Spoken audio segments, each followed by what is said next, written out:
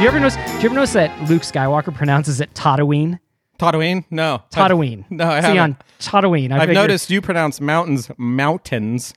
Mountains. Yeah, you fully enunciate the word mountain. Oh, instead of going mountain? Yeah, exactly. Instead of there being an apostrophe, like a T apostrophe. It's like you grew up in a state that had, manners, Mountain. Grammar, and politeness, not in California.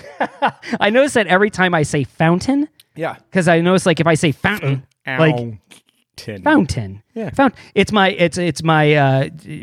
very proper training. I got it from my governess. Welcome to Grammar and Gremlins, where you don't want to spill water on the podcast or else it gets worse. Oh, boy. Can we even talk about that? No. Oh, my gosh. Should we just get into the show first? Yeah, let's do an intro and get into it. Okay. Hey, everybody. Welcome. For the love. I thought we were going to... Put it on. All right, go ahead. Do the intro. Walt Disney's Magic Kingdom, Disneyland, is growing every day. Ladies and gentlemen, boys and girls. Disneyland, the happiest place on earth. It's time to throw down, y'all. Have you thought about a visit to Disneyland during your vacation? You can waste time with your friends when your chores are done. Disneyland is the happiest place on earth. Join the happy people of all ages. Yes, there's more fun at Disneyland in Anaheim, the happiest place on earth.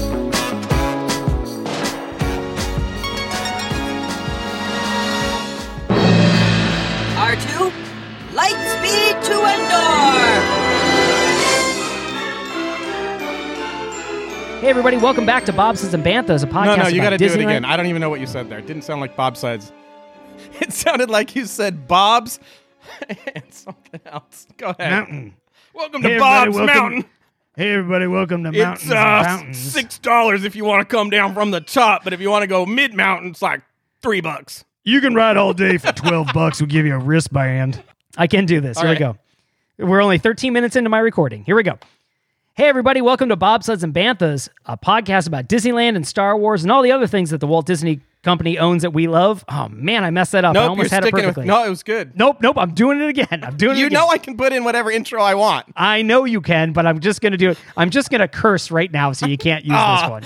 The power of editing will make you a sweet guy again. I'm Scott Storm, and with me, as always, is my co-host, the wonderful, the fabulous, and the glamorous Aaron Wow. Absolute Humidity Robbins. Aaron, Hey! welcome back to the show, man. We did thank another you. week. You know, that was the most accurate description I've ever heard of myself. A lot of people just say, like, hey, here's the nerdy, smart computer programmer guy. No.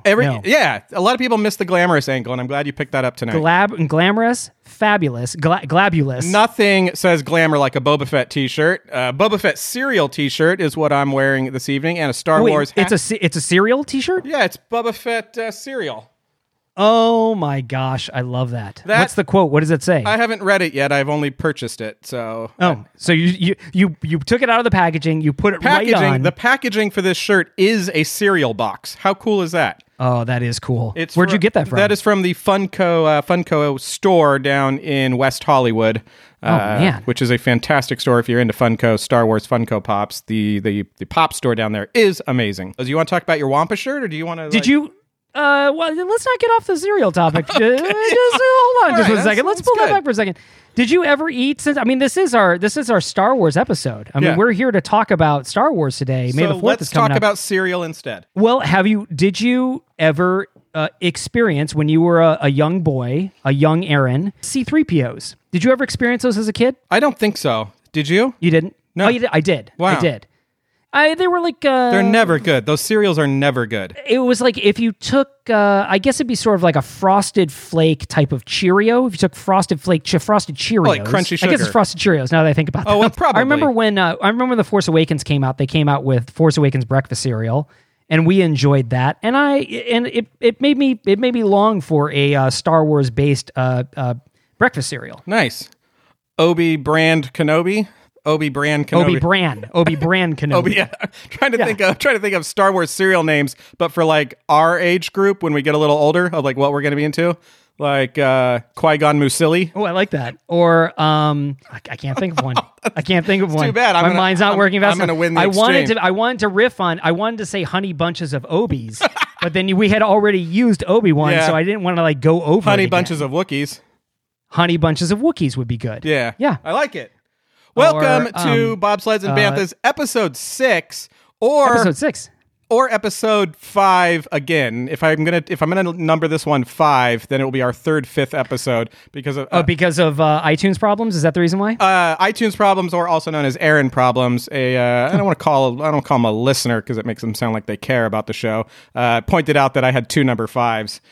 So I corrected the problem. We're good. So. They stopped by your house? Is that what it was? it was a big deal. Yeah, there was like sign, and because of the distancing, they had to stand on the hood of their car with a sign and paint it in Sharpie marker. That was like, there's 2 number 5s, and I was like 10, and they were like, no. You want to get into the show? Episode 6. Yeah, that's this episode. The Star Wars episode. Woohoo! Man, it is exciting. May the 4th is coming up. We are excited about it. Of course, half of our show is dedicated to Star Wars. Do you know what this podcast is like? This podcast, when you think about it, it's just like Beggar's Canyon back home. Oh, just like, I mean, I used to bullseye Womp Rat over there. And they were no larger than 2 meters. With this podcast? This podcast was no long. The audience is no larger than 2 meters. That is very true. If you were on the Instagram live earlier, it was literally 2 meters. Hey, but we appreciate the people that showed up. Heck yeah. So thank you for that. That was fun. Hey, man, how has your week been since the last time we podcasted? It's been okay. It's been filled with moments of rebellious depression. And moments of, of good creative joy. So, I don't know. Whoa, that is really, really swinging back and forth there. Yeah.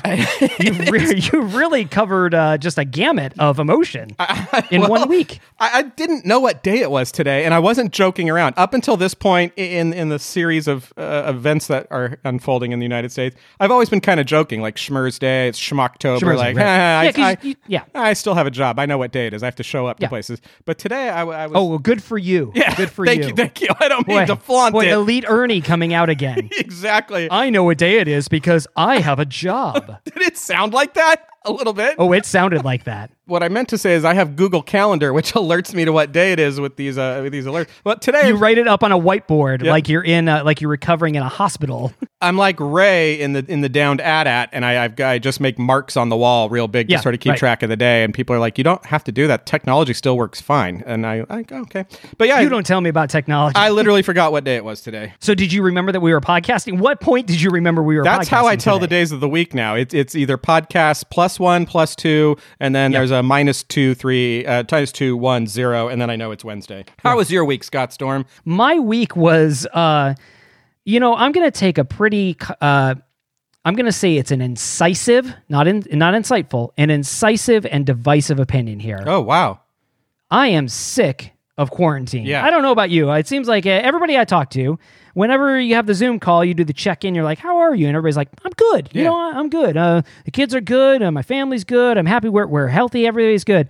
And at one point, I just went, you know what? I don't know what you guys are talking about because I am sick of doing this. It is, it's frustrating. Yeah. I'm not saying that things are not going well at home. They are going very well at home. I'm very thankful for that. But man, don't we all just want to get out? We really do. And I'm having this thing. Are you having this thing? Are other people having this thing? My legs seem to be sore all the time, and I can't figure out why. I think you might be having a medical emergency. Let's keep podcasting. Yeah, no problem. I know this has been a lingering problem for me. I mean, I don't want to get into all my medical ailments here, but for some reason, you got the quarantine hammies. I think, yeah. I'm trying to stretch out my legs. They don't seem to stretch out enough. You got the coronavirus calves? It might be corona calves. But what I realized today is I was thinking about this and I thought, like, why do my legs feel so weird? And then I realized I haven't climbed a flight of stairs in 2 months. Yeah. 2 months I have not climbed stairs. Oh. I hear climbing stairs crazy. is really good for you. I climb mine all the time just to, Yeah, just don't feel like I'm not moving up enough. I'm not moving around enough. And even when I go out and exercise, I just don't feel like I'm getting enough movement in my day. Have you thought about putting your kids on your feet and bouncing and spinning them around like a circus ball or something like that? You know where you lay on your back and you put your feet in the air and then you kind of spin your kids around? Have you been taking up any other hobbies or anything during this time? Like, we both have been working quite a bit, I admit. Yeah. And so, but have you found any time to do anything new or different or lean into something that you used to do but don't do anymore? What a great question. Now you have the time to do it? I'm building a skateboard ramp, so that's pretty exciting. Mini ramp in our backyard or our garage. Was that like a half pipe, quarter pipe? It's a quarter pipe. Yeah, it's a quarter pipe. Yeah, and then just in the past couple of weeks there, couple of days, I've been getting. I'm starting a band And so I need a name for my band. And I'm thinking about Dynamite Goat, which is a reference to the goat on Thunder Mountain that's holding the dynamite. Yeah. We should do a live performance. Heck yeah. That would be awesome. Yeah, anyway, so I've been leaning into that. I don't like music, but I like making it. So go figure. What about you? Interesting. I am, so based on your recommendation, I downloaded Procreate to my my iPad. Yeah, I've been following along with your drawing journey. I'm trying to, I used to sketch and draw a lot as a kid. I used to cartoon a lot, and I just fell out of that practice. So I have not done it in many decades at this point. You can record yourself drawing and Procreate like a movie, like it will time lapse your drawing. Really? Yeah, and I think people would like to see that on Instagram. Like, I might try to do that. Like your Mickey, that would have been cool. So one of the things I'm trying to do is learn how to draw Mickey. I've always wanted to learn how to draw Mickey. So Disney.com has some like good YouTube tutorials on how to draw Mickey. So I've been watching those and just fooling around with Procreate, and I'm starting to get the hang of it a little bit. And I've got a Mickey in progress right now that's based off of the pie-eyed Mickey that they have in the new shorts. Yeah, and I really do you like that like style? Do you like the style in the new shorts? And it's also the style of the Runaway Minecart. The new ride is also done in that same style. Mickey and Minnie's Runaway Railway. Yeah, done in the same style. Right. Do you like it? Do you like the art direction of that? At first, I did not. Okay. At first, it was really jarring for me, and it felt a little bit too like Ren and Stimpy-ish. Good call. SquarePants. Yeah. And so it really I just didn't like the way not SpongeBob, the way it started. Ren and originally. Stimpy, totally good call. Yeah, definitely Ren and Stimpy. But I've adjusted to it, and as I've watched it more and more, I actually find there's a real sweetness to all those shorts. And so somehow they make it work. Somehow they make this sort of like jarring, again, sort of almost somewhat obnoxious art style. But then they bring it home with this real sweetness and tenderness at the end of every episode. So I've really warmed to it, and in particular, the way Mickey looks, I really like the way that they animate him. Yeah, Goofy gets a little scrubby on it, but that's okay. But I love the art style, and I've never had a problem with it. And the episode, I don't remember which one is the episode where they go under the sea in the submarine. Some of my favorite art of all of that. Fantastic. Yeah, it's beautiful. Yes. So you've been drawing. You know what? You've been drawing. That was the point. I've been drawing. So I picked that up, and I've been doing that. It's been a lot of fun, and just waiting to podcast. So let's get into more of the podcast. All right, let's do it. Are you ready to talk more about the black hole? Yeah, I had some questions. A lot of people that listened to it texted me, and they said they were unsure exactly of what the plot was. So if you could go over that, and they would appreciate flannel board. Do you know what flannel board is? If you could do a flannel board, that would be great. Yep. So Black Hole came out in 1979. Great. It was Walt Disney's first PG movie. I listened to that episode again because I'm a horrible narcissist, and I thought, man, two people are really talking a lot about the black hole. But I will say that one of our listeners messaged me, and he said, I heard you talk for the first 10 minutes about the black hole. I'm pausing the podcast so I can go watch the black hole. You guys have really intrigued me about this movie. So I hope other people have done that. I mean, again, draw your own conclusions, and we take no accountability for your loss of an hour and a half. Yep. But I love the fact that people have listened to that episode and went like, yeah, I'm going to go try this out. You should. Didn't. You shouldn't. You should. Let's get into some Star Wars news information.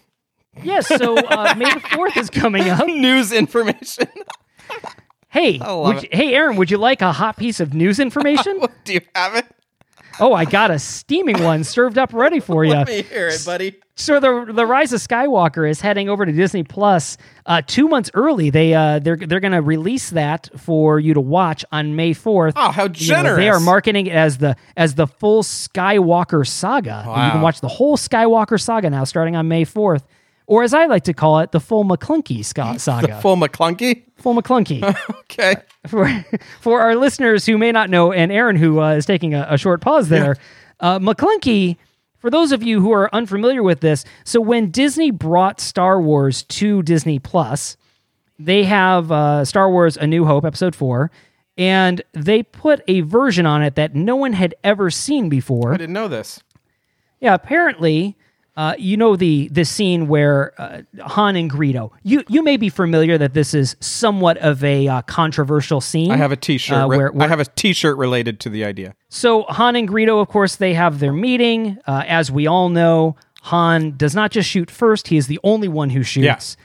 But there's been a lot of monkeying around with that scene. Well, in the version that Disney has on Disney Plus, apparently George Lucas made another edit before he handed it over to to Disney. Of course. And at one point, Greedo, right before he fires, says the word McClunky. Even I get boarded sometimes. Do you think I had a choice?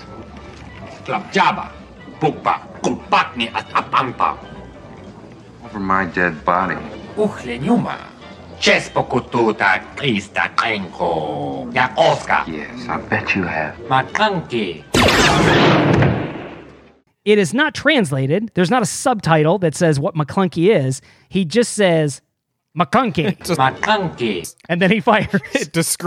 It's self-referential. It describes the release of it on the Disney Plus platform. It's a little McClunky. It's a little McClunky. Yeah. It's a little McClunky. That really caused a hard stop to that conversation. It's not that. It's that you could do a whole series. Oh, you could do a whole podcast on the theory of Star Wars editing, releasing, re-editing, special editions, laser discs. I mean, there's enough content there to talk about, and I don't want to go down that rabbit hole because I don't know enough about it.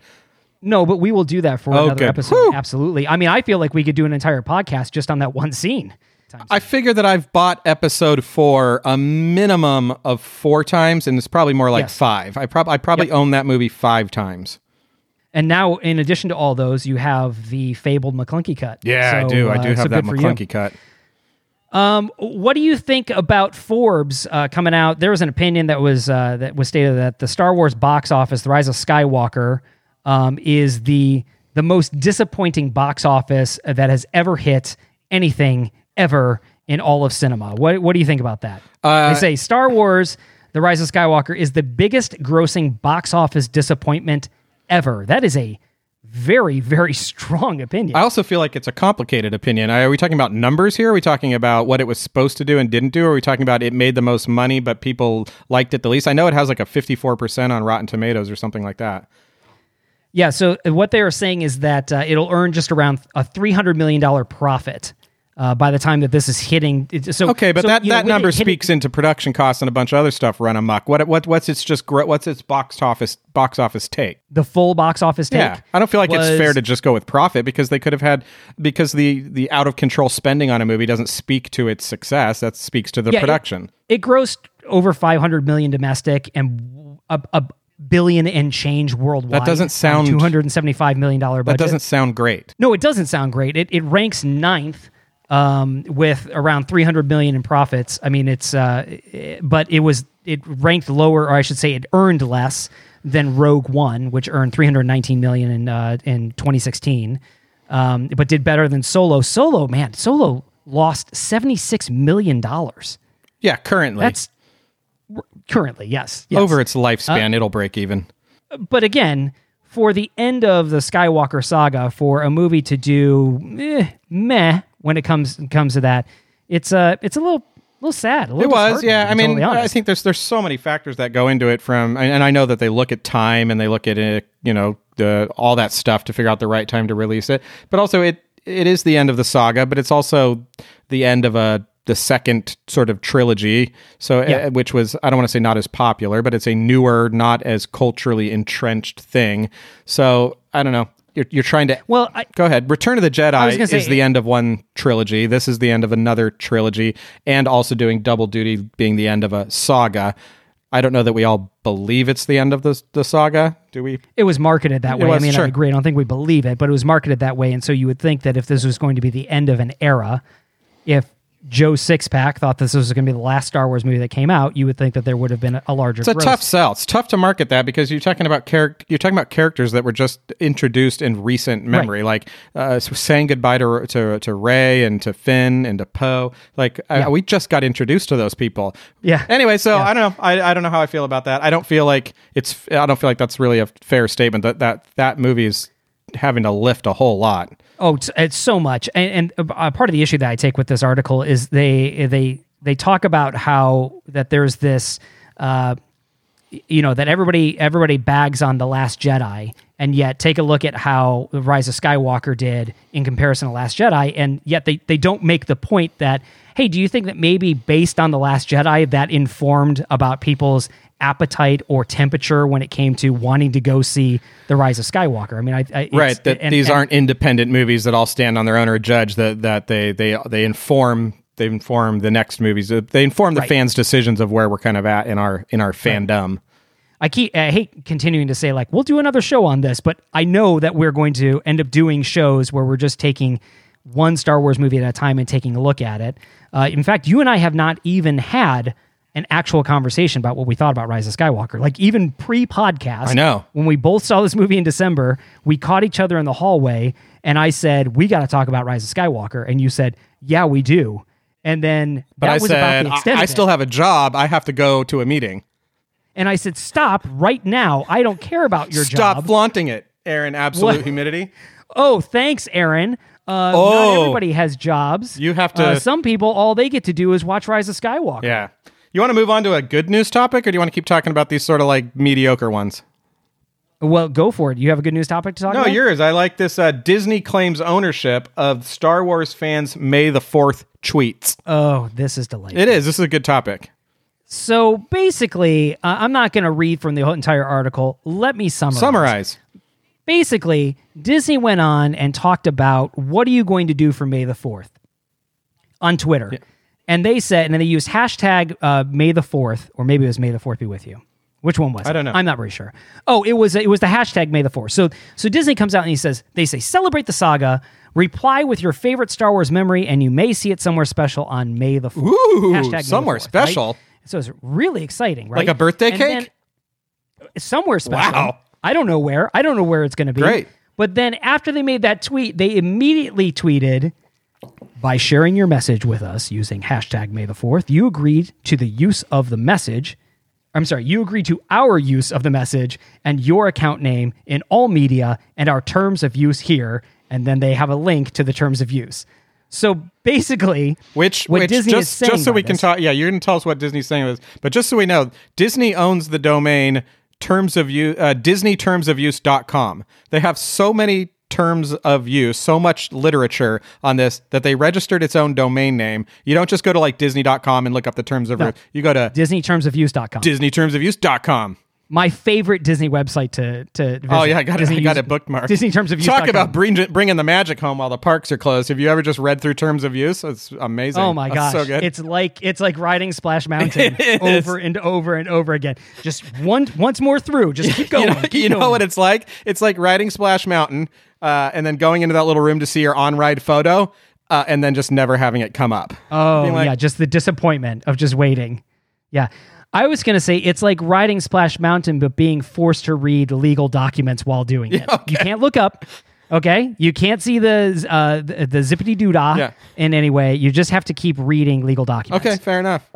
Okay, so basically, let me break this down. Basically, what Disney said by this was, listen, if you reply or share this tweet and you talk about your experience and you use hashtag May the 4th, we own that. We own that for our own use. You are consenting for us to use that. And they've basically said, we own hashtag May the 4th. By your use of this, we own the rights to hashtag May the 4th, which of course caused the internet to explode and basically say, Disney, what are you doing? The internet you loves can't own that. A hashtag. They love that kind of language. They love that you do the work and then we own it. They get behind that. It's one of their favorite things. Yeah, like if they didn't have enough things to worry about this week. Wait, you own my tweet? You son! I was going to sell that tweet myself. I was going to option that tweet into a 4-picture deal. Yeah, thanks a lot, Great. Disney. You're so greedy. But hold on, is Disney really saying that they own the tweet or that they are allowed to do with the tweet whatever they want without compensation? Yeah, they immediately wheeled back and they put out like a disclaimer to their disclaimer, or almost a retraction that basically said, no, what we're saying is the legal language here applies only to this tweet using hashtag May the 4th and mentioning Disney Plus. And these replies may appear somewhere special on May 4th. So basically, they were trying to say, no, we're not saying that anybody who posts hashtag May the 4th, we own that. We're just saying that if you reply to this account and you use May the 4th, then you are consenting to our use of your tweet somewhere else. Like, and by appearing somewhere special, they mean some kind of federal court later. Yeah, right. Yes, as evidence, as an exhibit. I mean, this is just listen. Lawyers got a lawyer, okay? Yeah. I mean, this is what happens: is lawyers ruin fun. Yeah, And that's just the way it goes. I mean, can you imagine being on Disney's social media team and the phone rings and it's ringing and the social media guys and gals are there and they're like, who's calling? They're like, it's legal, man. Like, don't pick it up, Reggie. Do not pick that up, Reggie. Don't answer and that. We are doing fun things right now. Do not answer. He's just gonna call until I answer it. They probably just want to know what's going on with the cafeteria. They just want to make sure everything's okay. They want to make sure everything's Disney okay. Social. This is Reggie. Hi, Reggie. Oh, hey, what's up, man? This is Brett from Disney Legal. I just saw that Brett. tweet The Brett with one and, T or the Brett with two T's? It's Brett with one T. The two T's is out right now. He's on maternity leave. And I just want to clarify for you, what we're going to need you to do is we're going to need you to put another tweet out there that says that anybody who's using this hashtag is, we own this, okay? We can just can't give people. I don't think they're going to like that, Brett. Listen, Reggie, I know what people are going to like and what they're not going to like. I have my finger on the pulse of the internet. This is going to be fine. I have to give you, this is my advice to you, okay? We need, Disney owns May the 4th, okay? We have a registered trademark. What if we just, what about then if we just charge them every time they tweet? We could just do a microtransaction. They could pay us $1 every time they use the hashtag. Do you like that? Reggie? What? I like the cut of your jib. Oh, you're going places. Oh, good. I'm glad to hear that. Let's do this. We're going to do this. We're taking this all the way to the top. I was counting on a podcast to take me into retirement, but I've got a future in Disney Legal. You sure do.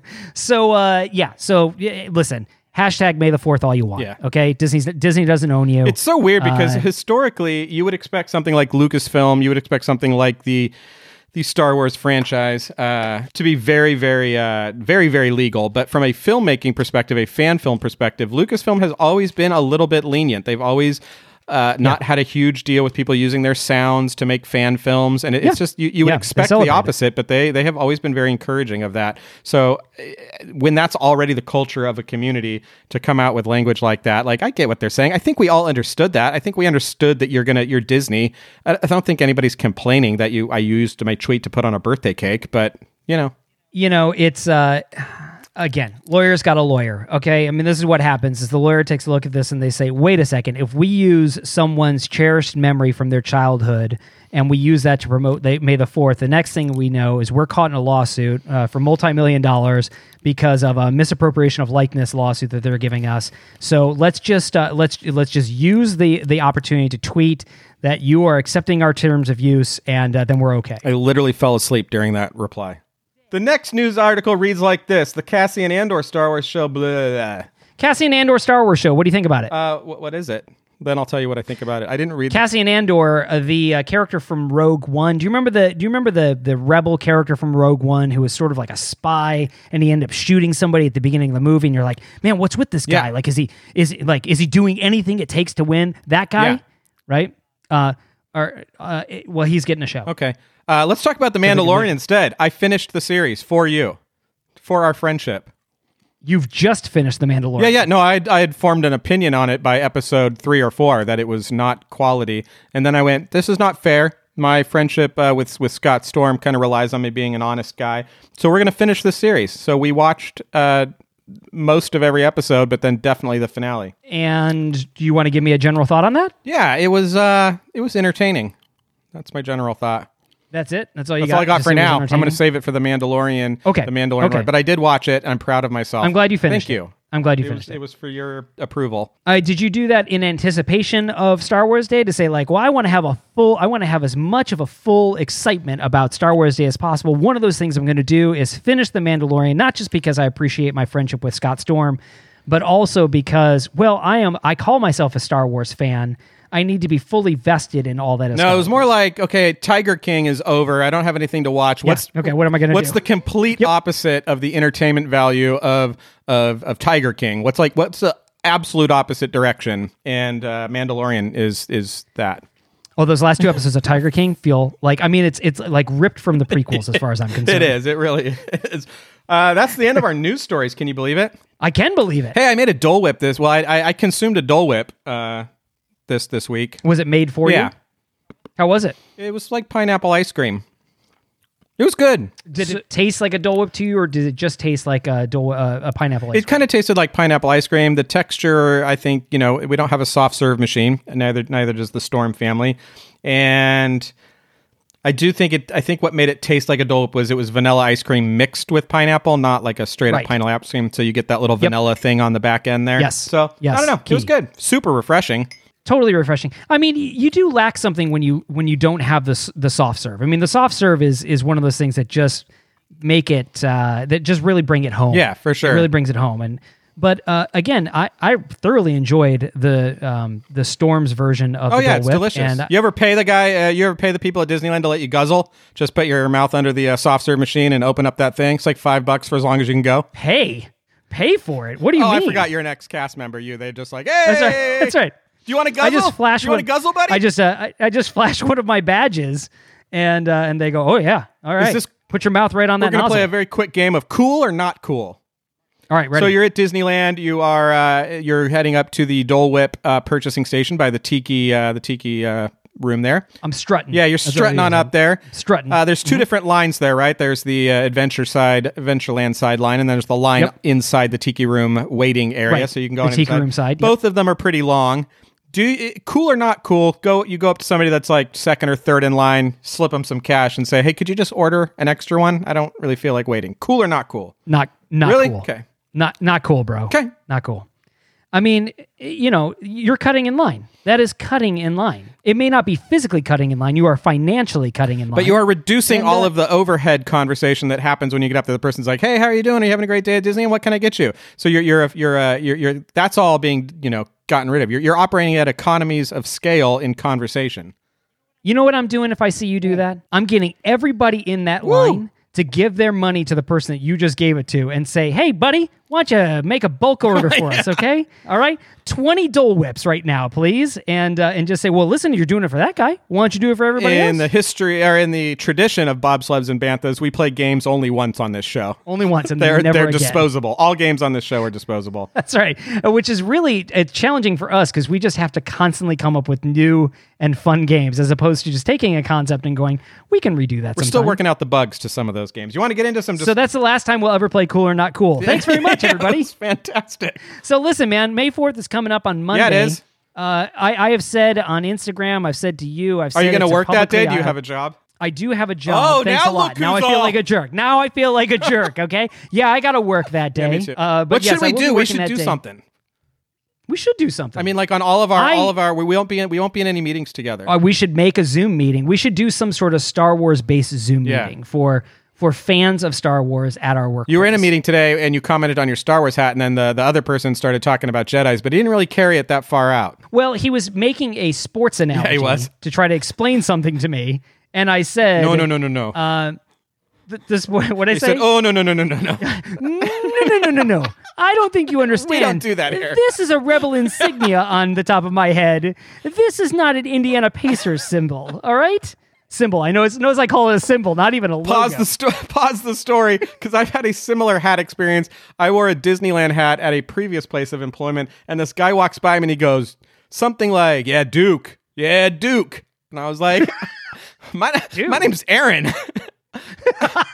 And I was like, "Oh, D must be some kind of Dookie sports team or something." And then I felt the need to go correct him later, so I walked over to his cubicle and I was like, I just actually, excuse me, sir. I can see you're in the middle of something, but I just want to make a small correction. I don't know anything about sports. This is a Disneyland hat. You ever been there? It's fantastic. I once was wearing this hat that I'm wearing right now, which is it's a navy blue hat, baseball cap, with a white Rebel Alliance logo on top. I love this hat. And I was wearing it out in public, and a guy came up to me, big guy, looked me dead in the face, like just stone cold, and goes, "You got a lot of nerve wearing that hat in here." And then I go, because what am I supposed to say? Like, I have what is he talking about? And he goes, "Rebel Scum." Oh, wow. He was really playing it. Oh, cool. Awesome. Like, and then I'm just a big smile on my face. I'm like, yeah, man, you're right. I am Rebel Scum. Yeah. But for a moment there, I thought, this symbol has an entirely different meaning in the prison system. Somebody has really taken offense to my fashion wear right now. Let's get into the first discussion topic. Yeah. So May 4th, May 4th. Is this a thing that you guys celebrate in the Robbins household? How do you celebrate it? Is this something that you desire to celebrate? Like, what have you done in the past? So it's not. I wouldn't say it's something we celebrate. It's something that we acknowledge and participate in activities that are going on around the community when that's... How is that different than a celebration? A celebration is when we put some forethought into it. Like, we're going to bake cookies, we're going to watch the movie, we're all going to wear Star Wars shirts, or something we planned out ahead of time, and then we do that. To me, that's celebrating. It's planning for it and then doing something with that plan. Where we're more like, hey, they're doing this thing downtown, we should go check that out, or we got this. Maybe we'll watch a Star Wars movie, but there's not like a celebration. There's no cookies. There's not like, we don't role play. We should do that, but we don't do any of that kind of stuff. Okay, so for the Robbins household, Star Wars Day is the equivalent of Election Day. Am I understanding this correctly? This is something we're gonna do. Everybody else is doing it. Fine, we'll do it as well. Yeah, I have good memories of Star Wars Day, but you take this discussion point where you want to go. Well, no. I'm interested in your good memories of Star Wars Day. My best Star Wars Day, or our best Star Wars Day, is we went the Sacramento Zoo. I live in the Sacramento area, and we have a zoo here. Please do not try to find him. You're actually very easy to find because it's absolute humidity, area. Yeah. So you're like within the first 10 in the phone book. And I'm the only absolute, which is poetic in a way.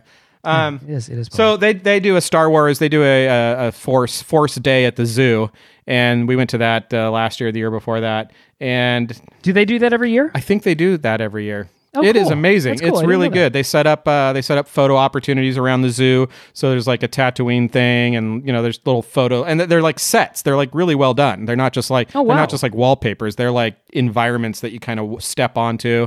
Are these like volunteers that come out? Yes. This isn't zoo staff. No, right? no, not at all. It's there's a lot of organizations. The 501st, I think, is one of them. Yep. So they're all there, and they have the Droid Builders Club there, and so they have this little like step and repeat where you go up and get you can get with R2-D2 and a bunch of different droids, and then there's just a ton of people walking around the park in costume, and you just kind of go look at animals. I don't think you really look at the animals that day. How does the zoo theme fit into this? Like, is the zoo just a venue at this point? I mean, all the animals also cosplay, which fantastic! It's very hard to keep the costumes on them because it's very difficult to get the gibbons in that Han because Solo they're so vest. swinging. They just won't stop swinging all the time. Please stop screeching at me too. The giraffes are a little easier because you just hold out bamboo, and I don't know what giraffes eat. I don't have any good giraffe. They're giraffes. Giraffes are funny in and of themselves. They are amazing. The zoo is just a venue. It's just we have space, and the animals don't change a whole lot. So space. Do they do like a theme thing around the animals? Like you could find this animal out on Tatooine. No, you might want to call them. They don't try that. They don't try that hard. No, it's basically that it's the local Star Wars fandom organizations really putting that on and using that space to bring in, and it's a natural place to bring kids. Like kids already are feeling good about the zoo, and so they show up and they get a day at the zoo, but they also get to like just see lots of Imperial guards and. I was gonna say, do you get like a Darth Vader there? Like is Darth Vader multiple? There? You got Darth Maul. Multiple Darth Vaders. There's not a. They're not concerned about the integrity of the character. No. There's so many different ways. Mommy, I don't want to get my picture with the short Darth Vader. I want to get my picture with the tall Darth Vader. But a lot of them, not a lot of them, I would say some of them have the real-time voice, the vocoders, where it actually changes their voice into what a stormtrooper would sound like or whatever, and that's fun. And the other ones just sound like a muffled voice behind Reggie. A plastic mask. It's Reggie from Team Disney anytime, and he's like, I'm moving up! In his spare time. That's right. I just got to serve my time here. I'm suing all of you guys. And Brett's just like, way to go. My protege. What do you guys do? Star Wars Day is a high holy day in the Storm household. We have really leaned into it. Good. It's become I love Star Wars. I say it this way. I love Star Wars, and my wife loves me. Yeah. And so she really supports my love of Star Wars and my kids' love of Star Wars. So the kids love Star Wars because I love Star Wars. So Calm Before does not love Star Wars. I mean, that's not something she would choose to watch. No, she would not choose to watch this. But she understands, she has a deep understanding of the lore by virtue of being married to me and by virtue of having multiple children who also talk incessantly about Star Wars. So, super marriage question. When she makes a mistake with the lore, with a character's name, with a plot line or something, are you like, it's cute? Or are you like, ugh? To her credit, she doesn't get much wrong. I mean, she knows it. In fact, at one point, she even got me because she ended up quoting something from Star Wars. I can't remember exactly what it was. She quoted something, and I did not pick up that it was a Star Wars quote. And then she was like, "What is wrong with you? Like, I just made a Star Wars reference, and you didn't even pick up on it." So, yes, she is always willing and always very happy to go along with us. You know, she will sit down and watch the movies with us. She'll talk with us about Star Wars. But she's very supportive. So as a result, does she call lightsabers, or does she call them laser swords just to piss you off a little bit? George Lucas does.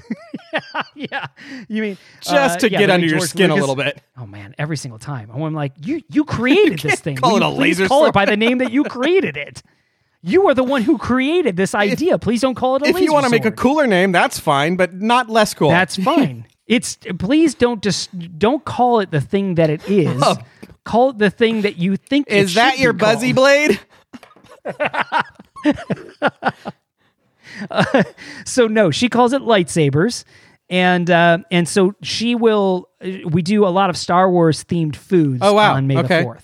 So we have done. She has made. Usually, it's a Star Wars themed breakfast. Wow, what is that? She'll usually. So she will make Jar Jar Links, which are which are sausages. It's just normal breakfast with Star Wars names. It's normal breakfast, but with the Star Wars cute. theme to I like it, which because what she knows from being married to me for so long, she knows that I am a sucker for a theme. So I am like 100% in whenever there's a theme. So she's like, "Hey, it's Taco Tuesday." And I'm like, "Oh, Taco Tuesday. I love Taco Tuesday." And she's like, "Pizza Friday." So it can just be whatever it is as long as she attaches some sort of theme to it. I'm 100%. Welcome to the first edition of What's It Taste Like, a new game on Bobsleds and Banthas. So Jar Jar we're only playing it once. Jar Jar Links. Those are breakfast sausages that Jar Jar Binks would eat, or those are breakfast sausages made out of Gungan meat. Yeah, they're made out of Gungan intestines. Okay. So Gungan meat tastes like A, chicken, B, pork, C, alligator. It's less gamey than alligator, more gamey than pork. Okay, somewhere in between. Yeah, it's right in between. Right. So you guys do a breakfast, Star Wars breakfast? We got Jar Jar Links. We got Princess Leia cinnamon rolls. Okay, so she obviously brings out cinnamon rolls that are emblematic of Princess Leia's cinnamon roll buns. Yeah. She makes lightsaber spears out of grapes. So she has green grapes and red grapes, and she puts them on like a shish kebab thing. Gives them to the kids. The kids love it, and she'll bake Wookiee cookies. Okay. Which are gingerbread men for breakfast that are then. Well, no, that's like an after. Okay. That's an after snack. She'll make Wookiee cookies, which are gingerbread men that have that are adorned like Chewbacca. Okay. So they got the bandolier on them and the fur and everything like that. And then of course we have blue milk. So there's always blue milk at some point during the day. Yeah, it's really fun. We go to the zoo sometimes. But only if they're doing a Star Wars thing. Yeah. It's not really associated with the zoo. It's just a place where people who dress up as Star Wars hang out for the day. It's like an open space where you could charge admission.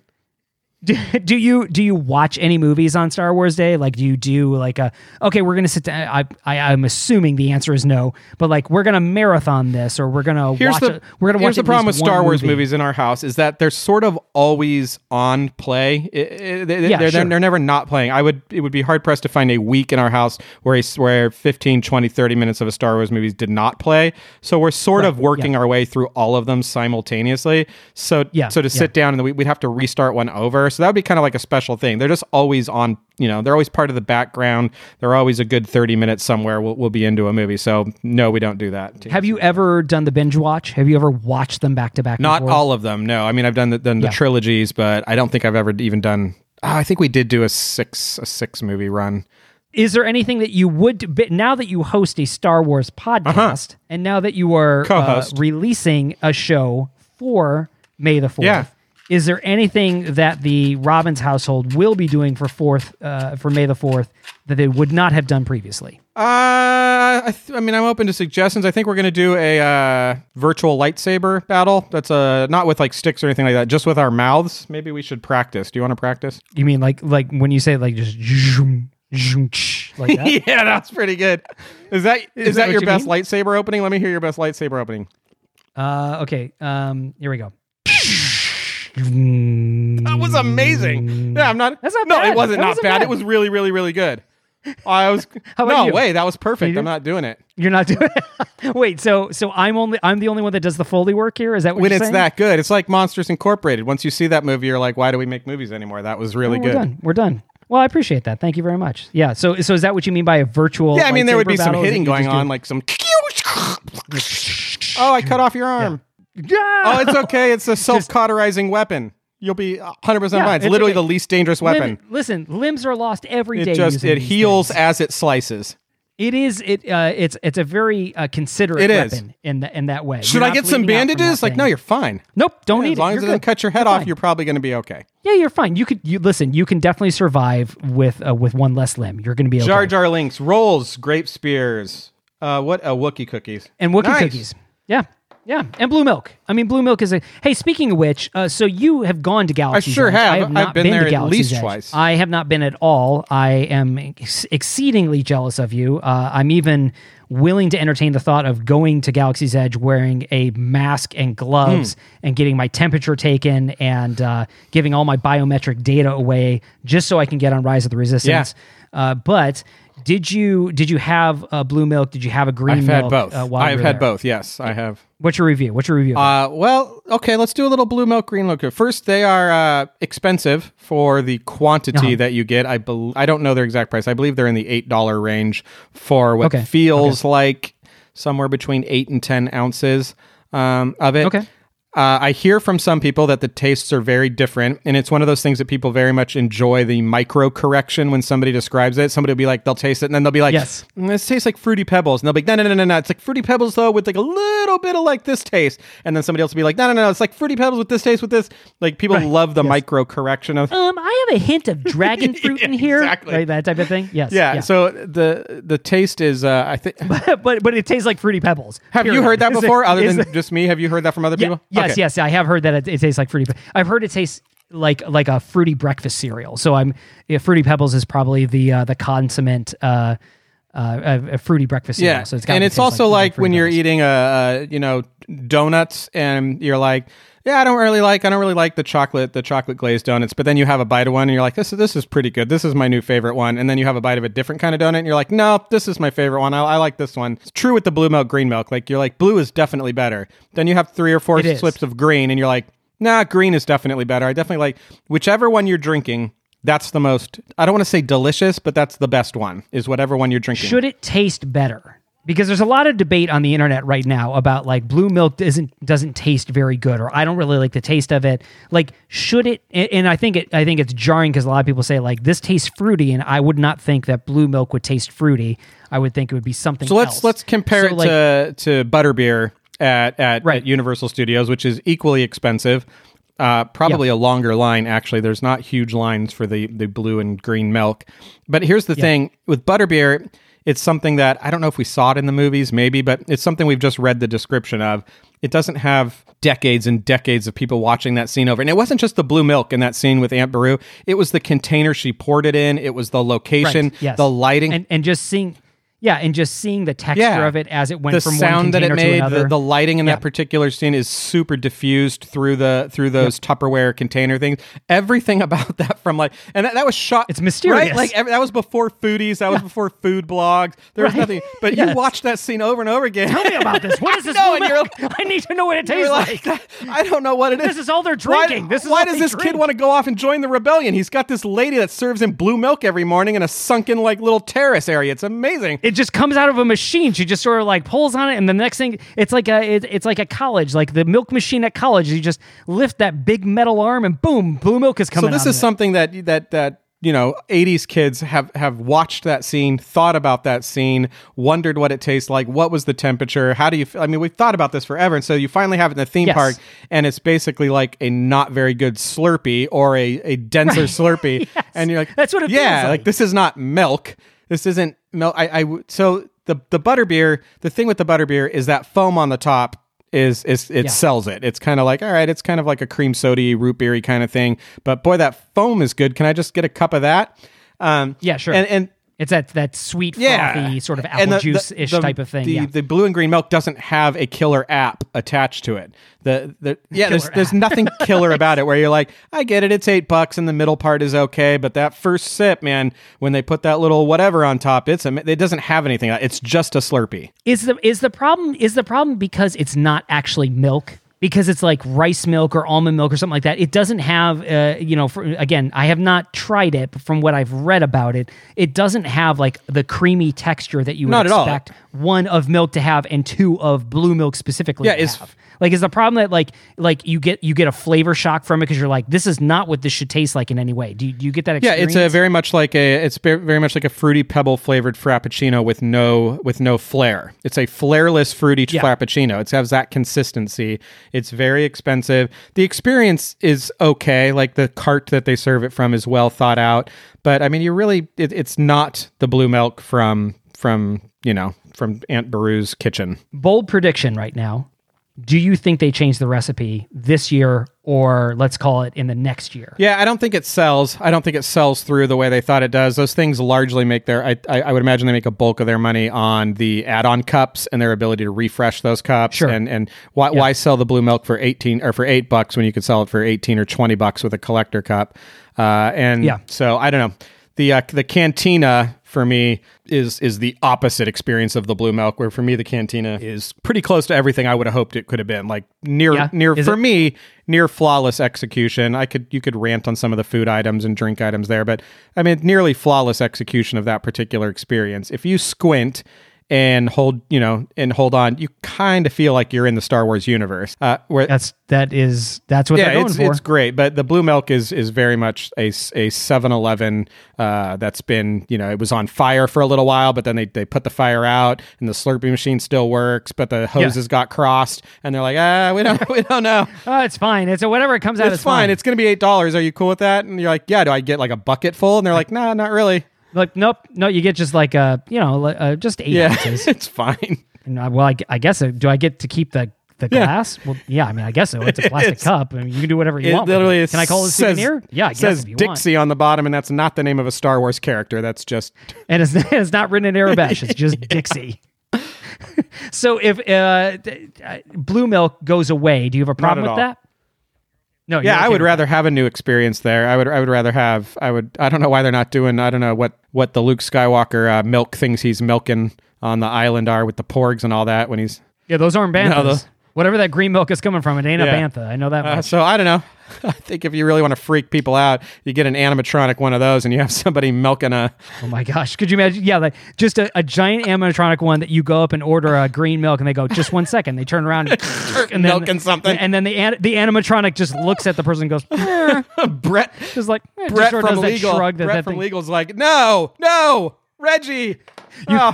No, listen, you can't make it acknowledge that it's uncomfortable. It's going to cause people anxiety, and people are going to sue for intentional infliction of emotional distress. No, we're nixing any type of emotional response from the giant green milking alien. What show topic was that, Mr. My Friend? Well, we're just talking about, at this point, we're just talking about blue milk and Star Wars. But I think it segues pretty well into it, because I would say Galaxy's Edge, probably one of your most recent Star Wars memories at this point, for sure, right? Yeah, definitely. Yeah. So what is your? Can you even remember what your earliest memory? I'll give it to you this way: earliest Star Wars memory or favorite Star Wars memory. All right, I'll give you my favorite. I mean, I have been I've been playing with the Kenner Star Wars action figures since I was very little. So I have memories of being 6, 7, 8, trying to create the Death Star out of wood blocks with my Kenner toys. Yep. The one thing I'll say that I loved about The Mandalorian is I believe it's in the last episode or the second to last episode, they have the personnel carrier that goes along the street. Yes. And I had that toy, that Kenner toy, and it took batteries, and it had 6 red buttons or 4 red buttons. And you would press the buttons and it would make the sounds. And I love that toy. And so to see that on screen, that was an awesome Mandalorian moment of seeing that troop carrier. Loved that. Yeah. But that gives you just the nostalgic feels when you're like, I played I'm just with like, that this is a thing. terribly designed troop carrier. It makes no sense, but it's awesome. Oh no, people are getting picked off left and right. If that thing takes blaster fire, all the stormtroopers and I are love killed. it. I just love that thing. So I remember, my earliest memories of Star Wars are playing with the Kenner action figures and trying to find somebody that would play with me, which was often my sister, who is also a Star Wars fan. And one of my favorite memories, though, when I was living in Sacramento, so this would be 80. I don't know, this would be very early, but my dad brought two patches you would sew on a jean jacket home. I think this was before Return of the Jedi came out. And anyways, the patches said Revenge of the Jedi. Oh my gosh. Yeah, I had two of them. I had two Revenge. Oh, that's so cool. Yeah, I had two Revenge of the Jedi when the film was going to be called that, patches, and I put them in the top drawer of my my sock drawer, and I never saw them again. Because they just disappeared. Like where all socks go, they just sort of like you lose. Nobody knows where those patches are. I think I've looked them up on eBay to see how much money I'm out. All of my action figures disappeared too, and I've looked up some of those characters. But I don't know. Those are some early memories of playing Star Wars. Those Kenner action figures and the Darth Vader action figure carrier that was shaped like Darth Vader's head, and you would open it up and then you would keep your characters in there. Those were a big deal to me. How about you? First memory, and then we're going to get into first Disneyland memory of Star Wars. Yeah, first memory for me, very similar. I mean, I grew up playing with Star Wars, the Kenner action figures, like you, like many adult men that are listening to this show, that they just mysteriously went away in garage sales or things like that you just came home and they weren't there anymore. I just fond memories of just playing with action figures all the time and just collecting them, like you said, the Darth Vader carrying case. I remember one Christmas, opened up all the gifts. This was 1980-ish, 81-ish. Open up all the gifts Christmas morning. Everything was done. We're all just sitting in a sea of wrapping paper, and my parents do hey, I think there's something behind the couch, and I peer behind the couch, and right there is a fully assembled AT-AT with a red bow on top of it, and it was just like, oh man, that is one of my dearest Christmas memories. It's one of my dearest Star Wars memories. And I always loved having those figures, and like I said, they went away in garage sales, and so I spent the better part of my 20s recollecting my old collection. So I would be scouring secondhand shops and people whose parents didn't sell them in garage sales, and like going through attics and looking at old stuff and buying bulk figures and that sort of thing. So I've recollected my old collection and then some, and I've gotten some really awesome figures and pieces that I didn't have that I now have that are just they're cherished to me. So like when I found, I remember when I was in my early 20s, I was in a secondhand shop in Royal Oak, Michigan. And I walked in and I said, hey, do you guys carry any toys or action figures? And they said, oh, we don't really carry those things, but yeah, somebody came in a while ago and we have them here in this display case. And I walk over and I look at the display case and I see like there's a Luke, there's an original Leia, there's a Boba Fett, there's a 3PO, and oh my God, there's a blue Snaggletooth. And I'm like, and for our listeners, Blue Snaggletooth is it was a figure that came out in one of the early sets. It came out as part of a play set. You couldn't buy it separately, and it was a very, very rare figure because it was a misprinted figure. And so the only way you could get this thing is if you bought this set, and they pulled it off the shelves early. And so now it's become a very, very sought after collectible piece. And I was like, there's a Blue Snaggletooth there. And it's $8. Yeah. It's $8. They had no idea what they had. And the person who I was with, I just look over them and I go get me my wallet. I guess I'll just take all of them. I don't know. Take all this. I mean, I'll just take this off your hands. Hey, this goofy looking one is messed up. Can I get it for like $4? Yeah, is that okay? Can I just work down on this a little bit?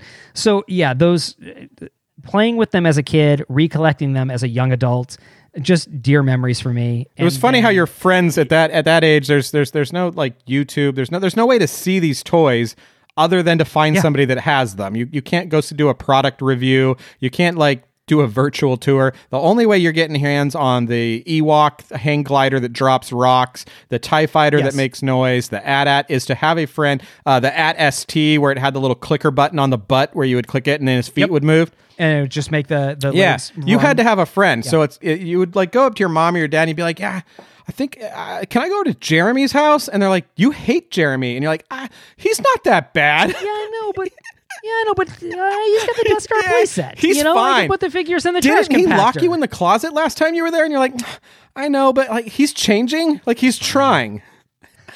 I really want to play with his snow speeders. He's got 6 of them. Yeah. We can recreate Hot, and I want to do that. Oh, yeah. And then you always had the rich kids that had multiples of the same figure. Like, I remember a kid that had, like, a fleet of stormtroopers, and I had my one stormtrooper, because that was the figure you got. I just blink real quick. It's the same thing. If I blink and move them around, it's like I have an army. Yeah, exactly. That one stormtrooper working overtime in my collection. This kid Preston down the street, he's got 15 stormtroopers and an Imperial shuttle. But I'm going to go play with Preston. Yeah, absolutely. So those are early memories, just wonderful memories. And then really quickly, I remember going to see Empire Strikes Back with my dad, and just had great fond memories of that.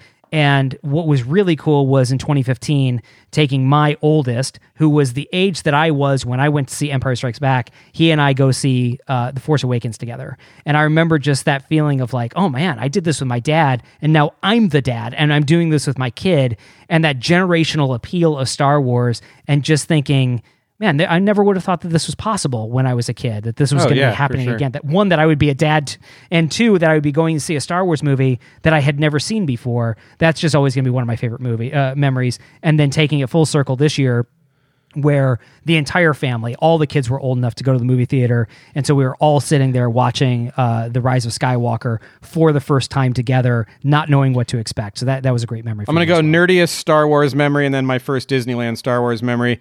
I can remember being at a friend's house, and they had one of these huge front projection TVs, which when I was growing up was a sign of wealth and affluence when you had the big TV.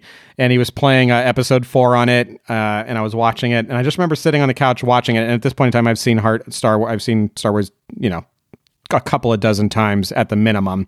Yep. I was looking at it, and I just remember thinking, like, someday video games are going to be so good that I won't be able to tell the difference between it being a movie like this and that. And I just can't wait for that day. And it's probably going to be in like 5 years. And I'm going to have a controller, and I'll be able to control a stormtrooper, and it will look just like a person. And I mean, and so that was such a nerdy thing to say at however old I was, 9, 10, 11 years old. But I always look at video games as how close they are to that prediction of Aaron at 9 years old being like, are we there yet? Like, we're very, very close. We're very close. So anyways, and then my first Star Wars memory in the park, and this was a big deal, the People Mover in Disneyland. I don't know if this was always there. Obviously it wasn't. I don't know when it was added, but they added 2 or 3 stormtroopers to the People Mover experience. They were around one of I think the first corners that you went around. There were 2 stormtroopers there just kind of posed. Oh, yeah. Right?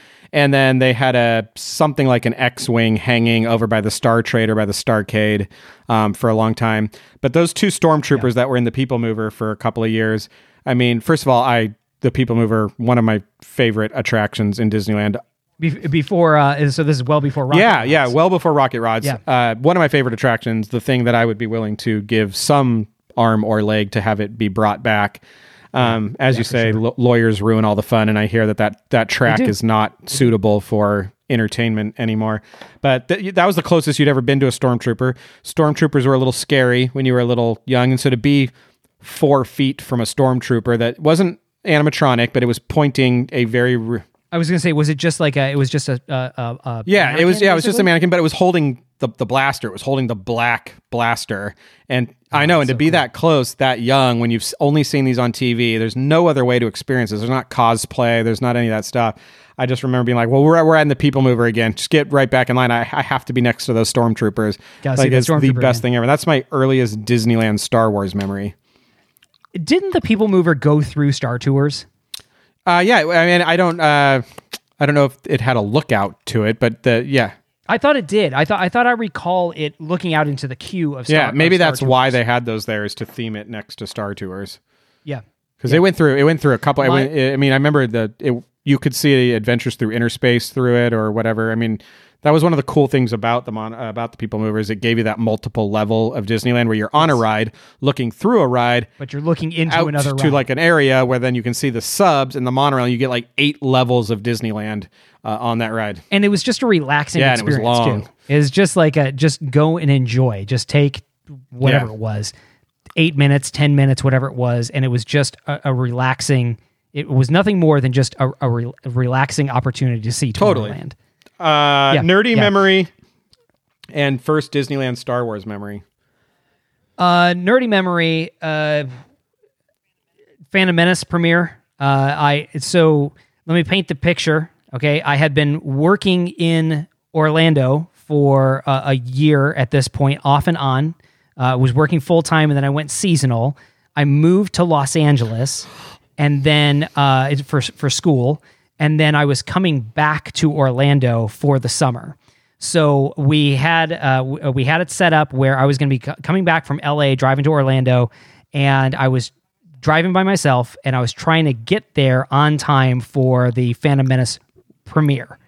And so I drive like a bat out of Mustafar. Okay. I'll just say that. And just like a bat out of Mustafar to get across the country in enough time so I can get there for the premiere.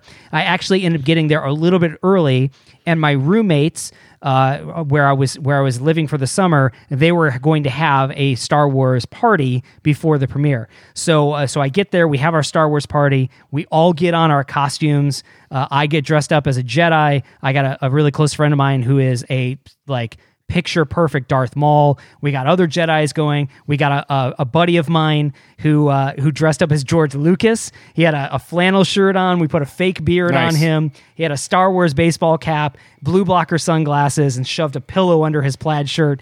And so he went as face George Lucas. I went as Obi-Wan and got a buddy dressed as random Jedis and a buddy dressed up as Darth Maul. We all go to the AMC, Pleasure Island 24 AMC, which was the huge, it still is, the huge movie theater in downtown Disney to go for the Phantom Menace premiere. And it is a scene, man. Like, I mean, people are dressed up all over. It is a party. People are excited because you got a bunch of theme park people, right? I mean, these are people that live for show. They live for theme.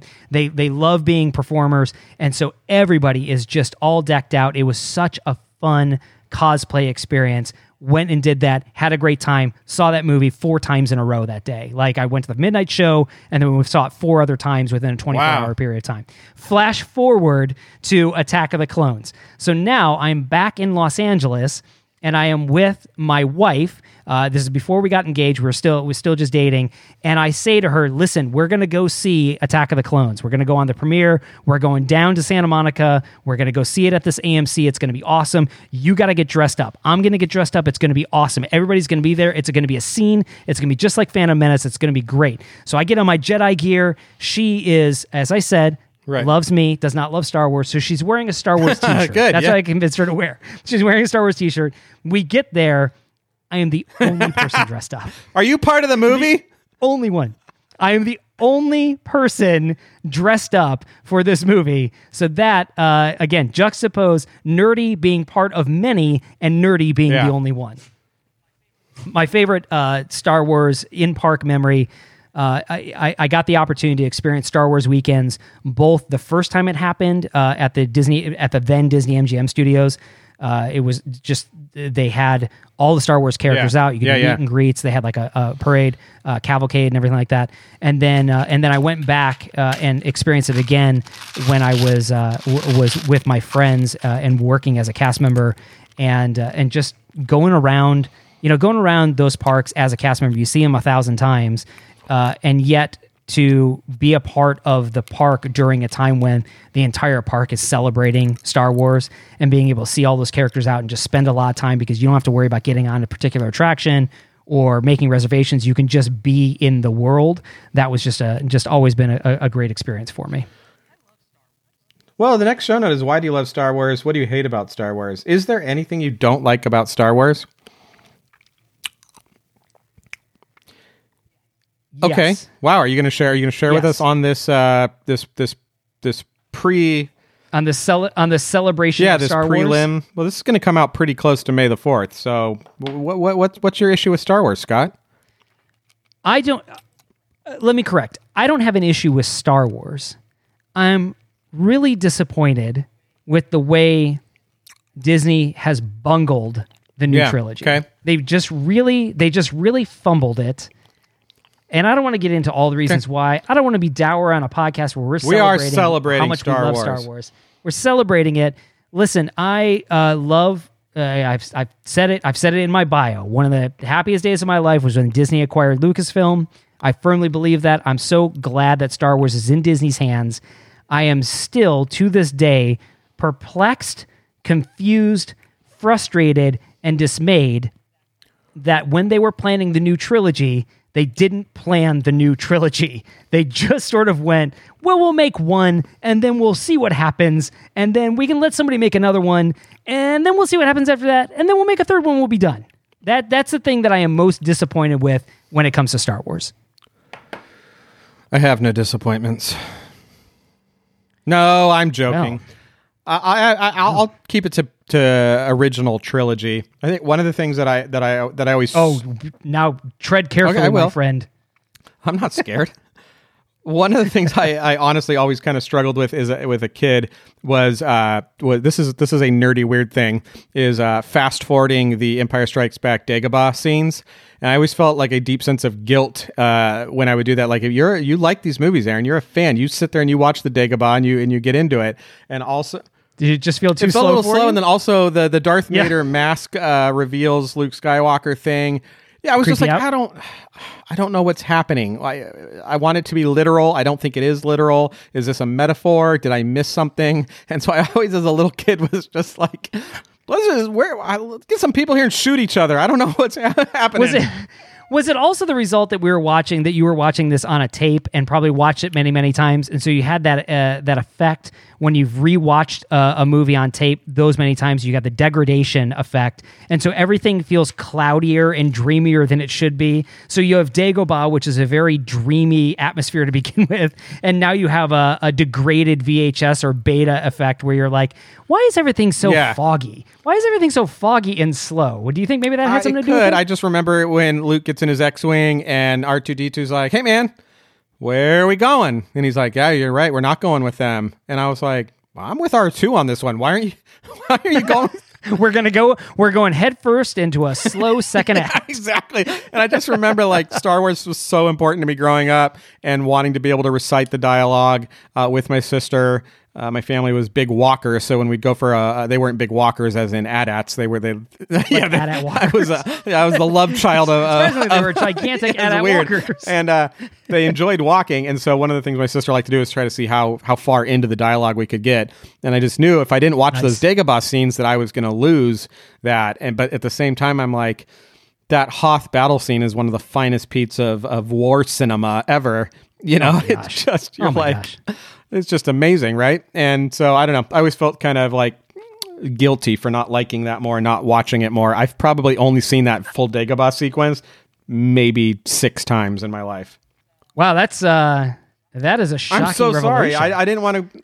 But that's not something that you dislike about Star Wars. Now you've watched it, I'm sure you don't feel that way. As a child, I can understand you feeling that way. But I mean, certainly now you must go, oh yeah, this is great. Like, yeah, the performance-wise, the set design, the puppeteering, all of that, you must appreciate it from a technical and performance level. As we were saying in the Instagram live stream, like Empire Strikes Back is the Star Wars fans' Star Wars. It's considered there's so much going on in that movie, and as you get older and experience the hardship of life, you seem to only be able to relate to the themes that are talked about in that even more. So yeah, I like it now as an adult.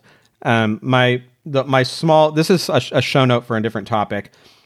I do struggle currently with a stormtrooper. To me was a very specific thing. It was not about intelligence. It was not about personality. It was about cannon fodder. Yeah, it was about that, but it was sort of it was about how well could you take a blaster hit to the belt. For me, the stormtroopers on the Death Star, they were about a type of soldier that had pledged a sort of undying, unquestioning allegiance to a movie. And one of the things that bothered me growing up is that I imagine... Did you say a movie or a movement? I meant to say a movement. I don't know what I said. Also pledged their allegiance to Absolutely. a movie. That movie being Star Wars. And I remember thinking, like, the problem with stormtroopers is they can't be reasoned with. Like you can do the mind trick on them and you can manipulate them. But for somebody like me that's not a Jedi, and this is too heady for like a 10-year-old, like I wouldn't be able to talk my way out of that because they don't care. All they know is shooting stuff. Yeah. And so sure. The stormtroopers of late, and I'll tell you, this is a Mandalorian thing, that this I think was epitomized in Mandalorian, where you have two biker scouts on their speeder bikes. And they're having just a very personality driven kind of barbecue dad conversation as they're sort of watching Baby Yoda and having this very personality based exchange. And it paints them as very of people that had colorful lives, like somebody that can banter and talk like that had career options. Probably he wasn't like a mindless drone. He had career options and he chose to serve in this.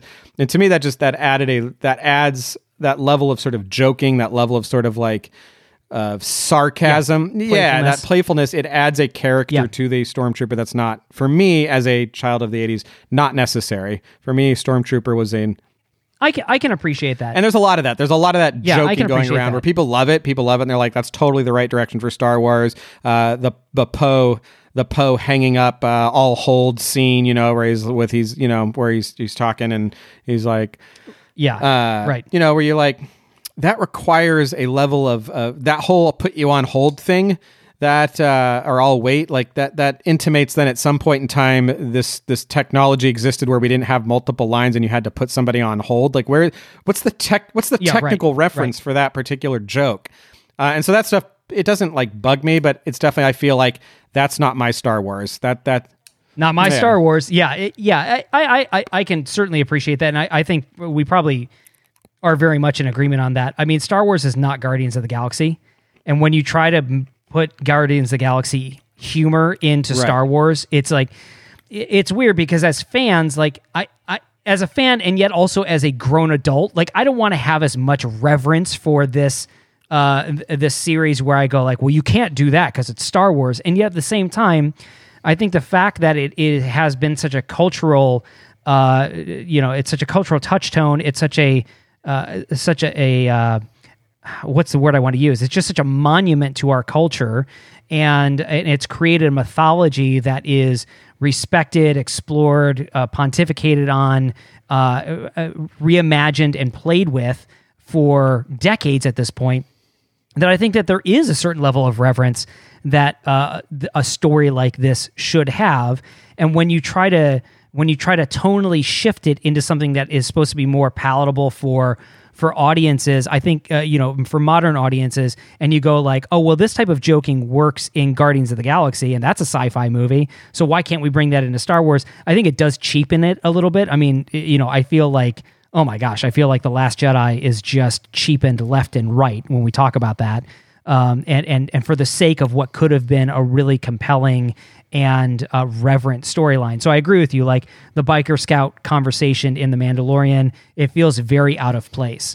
It's very different than the conversation. And if we remember in A New Hope, there's a conversation between two stormtroopers that are talking about like the T-600 or where was you see that T-600? Like they're having a conversation about life that is happening as they're doing their job. So they're not just I took them to be talking about they're not just better ways to kill people. Yeah, I mean, it's not for them to be talking about. We don't even know what that is, right? It could be anything. It could be better ways to kill people. It could be better machinery. It could be talking about a new model of stormtrooper at that point. We don't know what that is, right? And so them talking about that still has this mystery of what the stormtrooper is, and like you said, just sort of like a 100% hardened killing machine. Which is why when you see in The Force Awakens, when a stormtrooper rejects that way of life, like that is a compelling character immediately, absolutely. Right? And so then when you bring in the playfulness of like those two biker scouts having, like you said, a barbecue talk, it does sort of take away the impact of Finn being a stormtrooper that rejects this way of life. So I get what you mean. I mean, it doesn't ruin Star Wars. No, not at all. No, it's just a different. Right. It's a different time. It's a different type of Star Wars, and it's perfectly enjoyable and entertaining. I love it. I'll accept it as canon or whatever. But with the question was specifically, what do you hate about Star Wars? And I'm not sharing something I hate. I'm sharing something that's kind of like, kind of rubs me the wrong way. But that's just because I'm old. Do you want to play a game before we close out this extra special episode of Bobsleds and Banthas? We definitely need to play a game. We have 2 great games.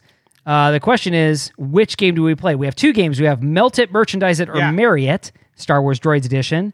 Or we have Who Wins? I want to play Who Wins. Which is, okay, we're going to play Who Wins. So Who Wins is 2 random characters, 1 random contest. I have a bunch of Star Wars characters. We're all doing Star Wars for this, so all Star Wars character based.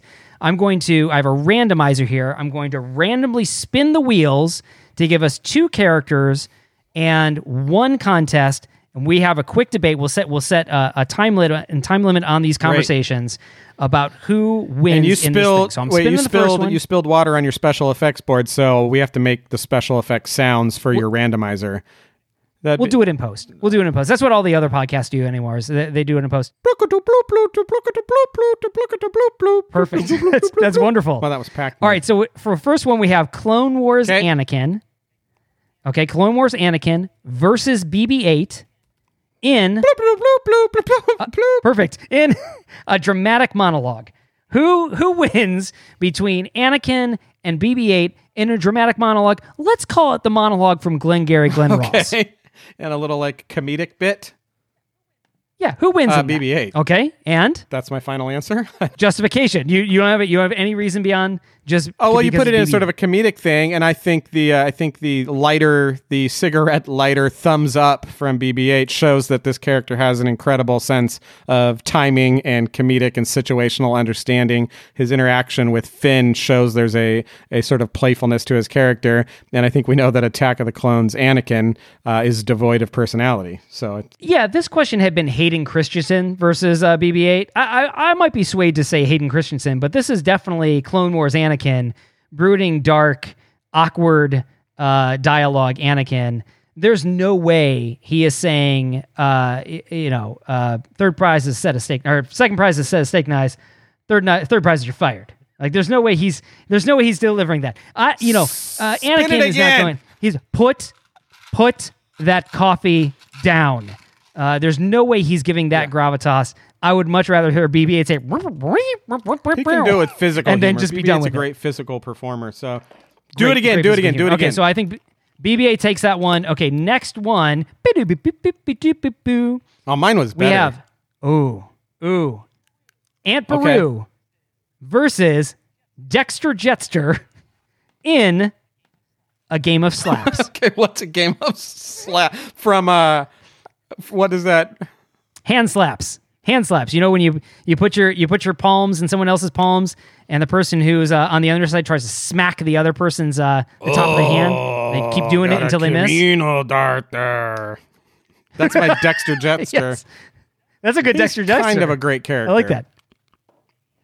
I think Dexter Jetster gets way too much hate. I'm a fan of him. If Obi-Wan thinks he's okay, I think he's okay. All right, so Aunt Beru versus Dexter Jetster in a game of slaps. Well, clearly, Dexter Jetster, 2 extra arms. And clearly Aunt Beru is not, I mean, she's good at holding still because that makes her an easy target, apparently. Yeah. Yes, she is. She's got the stillness, but Dexter Jester's kind of a heavier set, kind of, greasy kind of guy. I feel like he's got a lot of twitching going on. He's constantly fidgeting with his pants, I believe. Constantly fidgeting. So I'm going to go with Aunt Beru in a game of slaps. I think you were right. I agree. I think Aunt Beru has got she's got the patience. I think Dexter Jester, I think he's just telegraphing his moves. He's constantly telegraphing his moves. Like he does that before he makes his move. He goes, and then he adjusts his pants, and then all of a sudden the top hands. Do you play go, slaps with your kids, and can they beat you legitimately? That's a proud day for a parent when your kids can legitimately beat you at that game. I have played slaps with my kids, and they've caught me on occasion. on occasion when I'm not paying attention. I mean, that's not to say like, I'm not trying to say that I let them win or anything like that. But yeah, they're fast enough where they can get me. How about you? Yeah, I mean, there's a lot of, you got to kind of set the ground rules. If you're allowed to do the finger wiggle, if you're allowed to, do something. I like to do a head fake. Yeah, I like to head fake left and then slap right. What I like to do is I do the cross slap. They're not ready for the cross slap. That's a tricky move for sure. It's like it's a real tricky move, and so and it catches them off guard every single time. Yeah. Every single time. All right. Yeah. Do one more. Okay, here we go. Nice. Young Lando. Okay. Versus Rose Tico. Don't get me started, Scott Storm. I'm going to storm out here with the Rose Tico. Okay. In a half-pipe contest. What's a half-pipe contest? Who skateboards in a half-pipe better? Young Lando Calrissian or Rose Tico? You can mulligan this one. We'll pick We're going to do another one, but I think that Rose Tico has closet skills, and I think Donald Glover, a.k.a. Young Lando, is a little too cocky and too involved in Sabat or whatever that game is. Sabak, yeah, but is there anything that Donald Glover can't do? Yeah. I mean, that is true. There is nothing that he can't do well. So if we're talking about in real life, I mean, Young Lando too. But it's all a bit of a charade. Yeah, Young Lando can do anything too. It's all a bit of a charade. So I'm gonna pick Rose Tico. I think she's got some mad grind. Okay, this is completely she's all up, random. Front side blunts, I want to reassure you. She's axle stalling. She's rock and roll, rock to fakie. I don't even know that Rose has the core balance to be able to handle that. Did she not save Finn from self-inflicted death? I mean, she was right there. She had speed. She had balance. Oh, you gave me a face. She didn't have good judgment, I'll tell you that much. All right, give me one more. I'm addicted to the game. Okay, all right. This one was completely random, but somehow related. The Mandalorian versus Broom Boy in the contest of doing an ollie. What? Who can do an ollie better? Broom Boy or the Mandalorian? Where are all these skateboard things coming from? You want me to give you this? I'm telling you, it's random. You want me to give you another one? I'll spin the wheel again on the contest. You want me to spin the wheel again on the contest? We're gonna keep the contestants. Broom Boy, who is the kid who holds up the broom handle like it's a lightsaber. That's right. He that many future stories will be told. He's on that gambling planet. That's right. It's called Cantobite. Right. Cantobite. Yep, so he's oddly, and Lucasfilm had known that Cantobite is the new Bitcoin. It's a new cryptocurrency.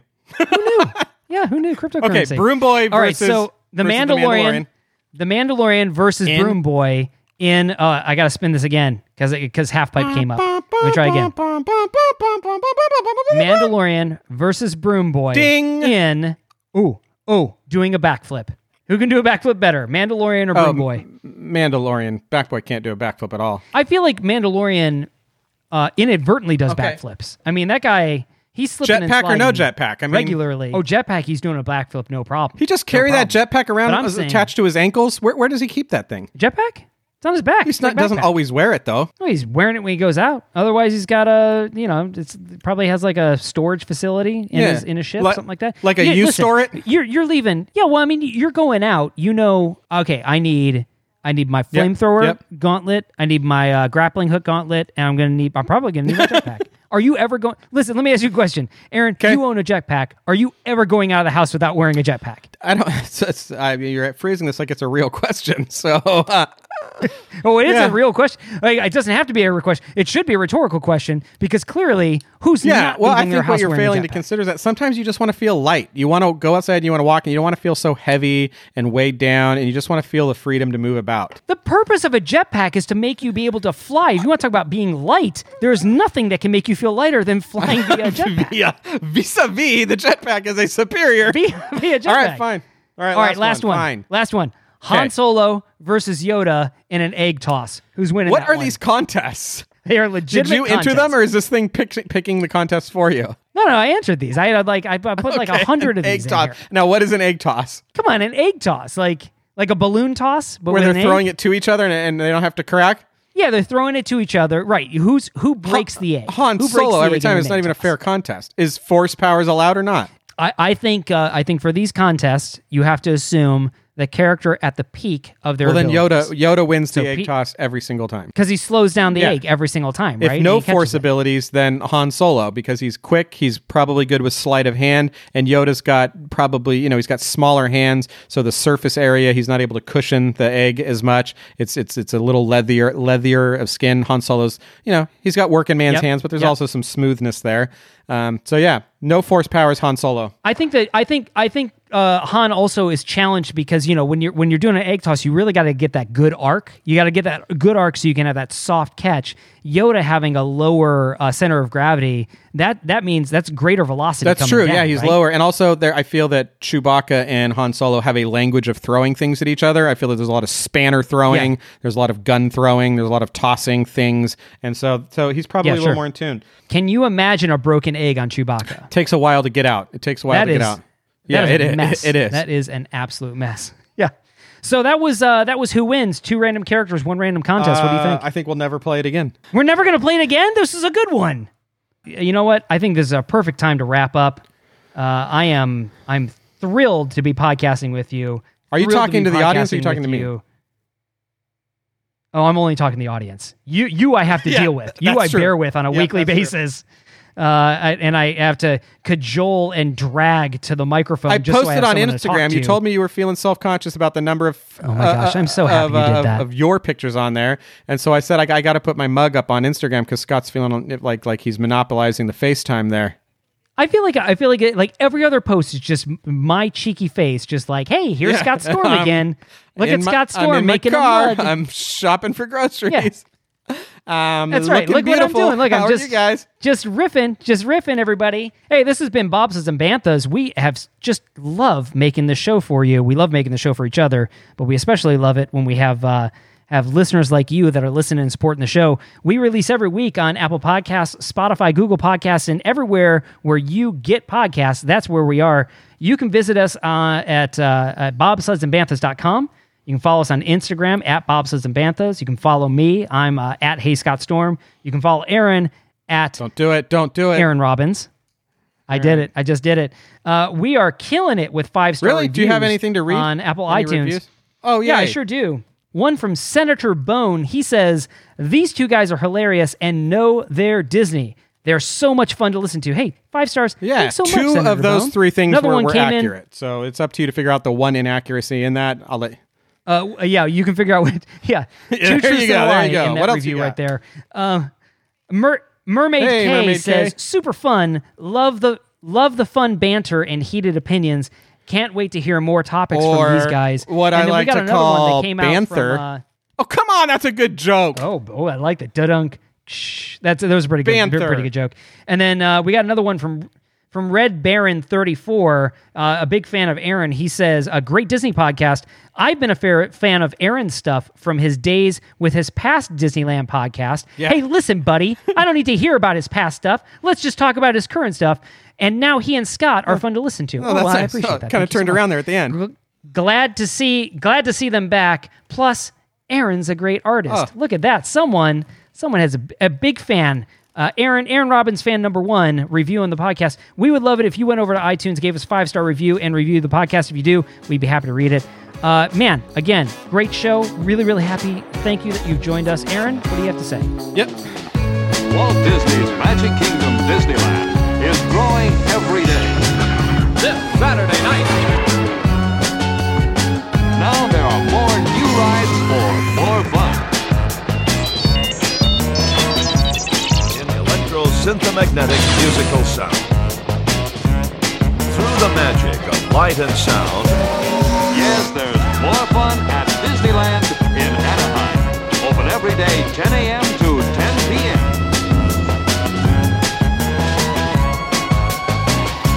You can waste time with your friends when your chores are done.